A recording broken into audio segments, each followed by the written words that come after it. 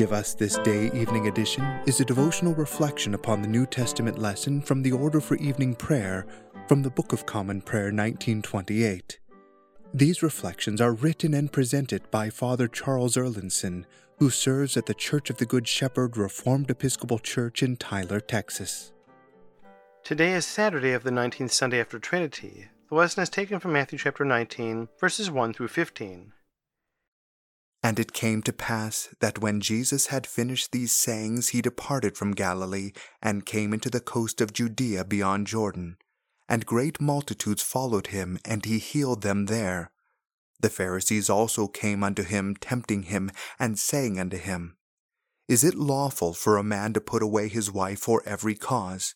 And he answered and said unto them, Have ye not read that he which made them at the beginning made them male and female, and said, For this cause shall a man leave father and mother, and shall cleave to his wife, and they twain shall be one flesh? Wherefore they are no more twain, but one flesh. What therefore God hath joined together, let not man put asunder. They say unto him, Why did Moses then command to give a writing of divorcement, and to put her away?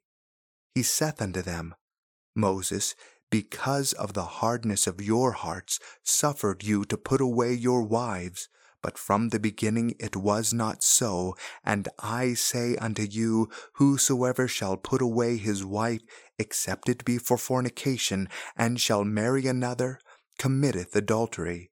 And whoso marrieth her which is put away doth commit adultery. His disciples say unto him, If the case of the man be so with his wife, it is not good to marry. But he said unto them, All men cannot receive this saying, save they to whom it is given. For there are some eunuchs which were so born from their mother's womb, and there are some eunuchs which were made eunuchs of men, and there be eunuchs which have made themselves eunuchs for the kingdom of heaven's sake. He that is able to receive it, let him receive it. Then were they brought unto him little children, that he should put his hands on them and pray. And the disciples rebuked them. But Jesus said, Suffer the little children, and forbid them not to come unto me, for of such is the kingdom of heaven. And he laid his hands on them, and departed thence. Jesus' teaching on divorce seems so hardcore to us modern or postmodern Christians. In Mark's Gospel he teaches that whoever divorces and remarries commits adultery, and here in Matthew he only adds the exception of sexual infidelity. This isn't a very forgiving or generous attitude towards divorce, is it? What if my wife and I just happen to drift apart after a lot of years? What if we're incompatible? What if I've had it with her and simply can't put up with her anymore? I think that one of the problems is that we don't really believe that marriage represents the marriage between Jesus Christ and his bride, the church. We don't really believe that marriage is a sacrament that God blesses. We don't understand that when a man and a woman are so joined, they become one flesh and one life. Instead, we treat marriage like a contract. That's why we have prenups, right? What's the difference between a covenant, which marriage truly is, and a contract, which we treat it as? A covenant is put into effect by an oath. You remember your marriage vows or oaths, don't you? We swear that we will stay married as one flesh as long as we both shall live, regardless of our circumstances, whether rich or poor, or whether we're sick or healthy. God is the silent third party at every Christian marriage, and when you get married, you also have made vows to God. You've told him that you vow to stay with this person for the rest of your life. Because such vows mean business and suggest a permanence that is at odds with our supermarket of choices, in the modern postmodern world, we get to write our own vows. It's all about us. The basic premise of this modern contract is that I agree to stay in this relationship as long as I feel fulfilled in it, however I choose to define fulfillment. It's actually a mercenary transaction, and the moment I get a better offer, I'm out of here. If you truly believe that your marriage is for life, you'll be motivated to work towards making it that way. But if you think there's an asterisk by your name on the marriage certificate, then you've already agreed to be willing to lead a life where divorce is an option. This is the essence of a self-fulfilling prophecy. It's interesting that the one exception Jesus allows for is sexual immorality, which in a marriage essentially means sexual infidelity. No doubt, sex in marriage is important. It's part of the becoming one flesh, literally and metaphorically. But sometimes we're too hung up on the sex. Everything is ultimately about sex, we're taught. The truth is that sexual infidelity is always preceded by other kinds of infidelity. You don't just wake up one morning, see a beautiful woman you don't know, and say, I think I'll give up 20 years of marital bliss for a few hours of a really good time. How many smaller infidelities must have led up to each decision to commit adultery? No woman wakes up one morning after 20 years of marital bliss and says, Honey, I think I want a divorce. Usually there is a fairly long period of growing apart, although in some cases there was never much of a true relationship to begin with, which is its own problem for which there is culpability. In a way, I think we groom ourselves for divorce. The romantic relationships that a lot of Christian young people have are a series of intimate relationships that get shattered.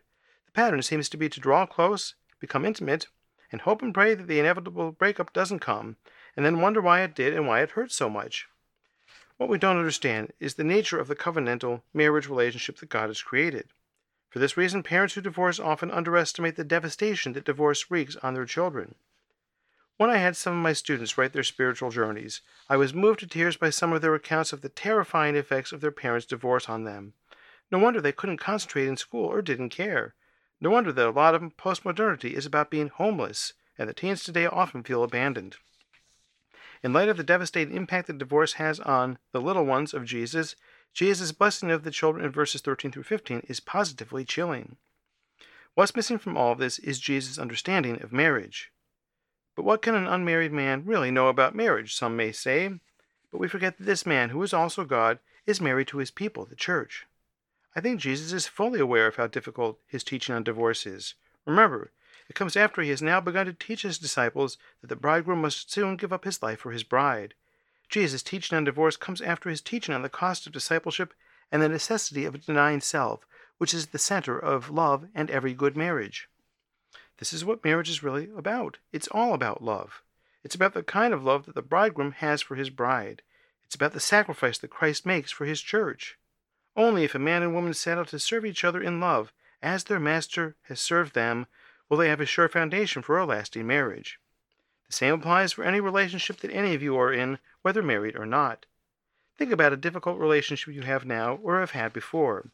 How would that relationship be different if you set out to relate to that person with nothing but love, regardless of what you got back in return? How might that relationship be better and more wonderful if you unilaterally chose to repay evil with love? How many more put-downs and criticisms might you absorb if you put on love? And how many fewer criticisms and naggings would you commit if you put on love? What if both of you set out to serve each other in love? What kind of relationship would be possible? No one said it would be easy. Maybe your spouse or person you have a relationship with, it could be a difficult sibling, for example, isn't exactly a jewel. Maybe you feel like you were dealt a rotten hand. Of course, if you're married, then it's a hand you dealt yourself. But consider the deal that Jesus got. He didn't exactly end up with the pick of the litter, and yet how he loves his bride, that is, us. Jesus' teaching about divorce is indeed hard, but it's hard because love is to be made of the hardest substance known to man, and that is love. It's hard because marriage is a picture of the marriage of Christ and the church. And it's hard because marriage is the most amazing, intense, and powerful way in the world for two people to practice taking up their crosses and denying themselves in love for the love of the other. Give Us This Day Evening Edition is a presentation of Always with Christ Radio, radio in the Anglican way.